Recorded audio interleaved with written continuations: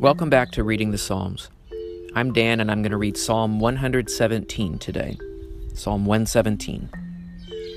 Oh, praise the Lord, all ye nations. Laud him, all ye peoples.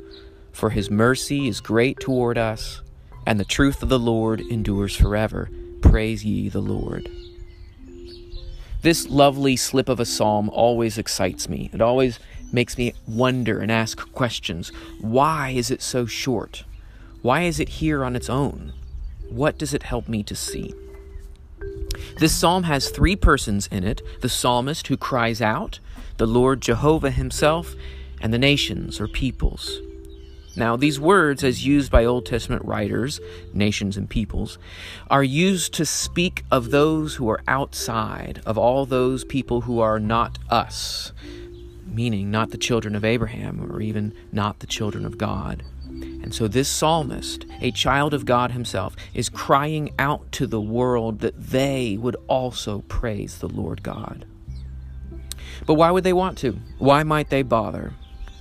Well, the psalm says, because of his great mercy that he has for us. His great truth, which endures forever. Those are the reasons why. And so the psalm begs the question, what? If in his great mercy and knowing God's great truth, what will this psalm be if we do not live that mercy and truth?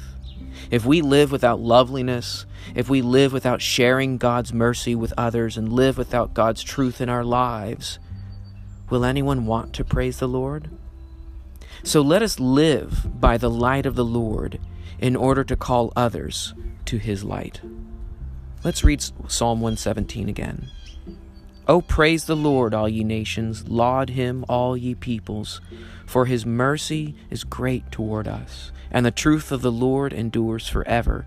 Praise ye the Lord.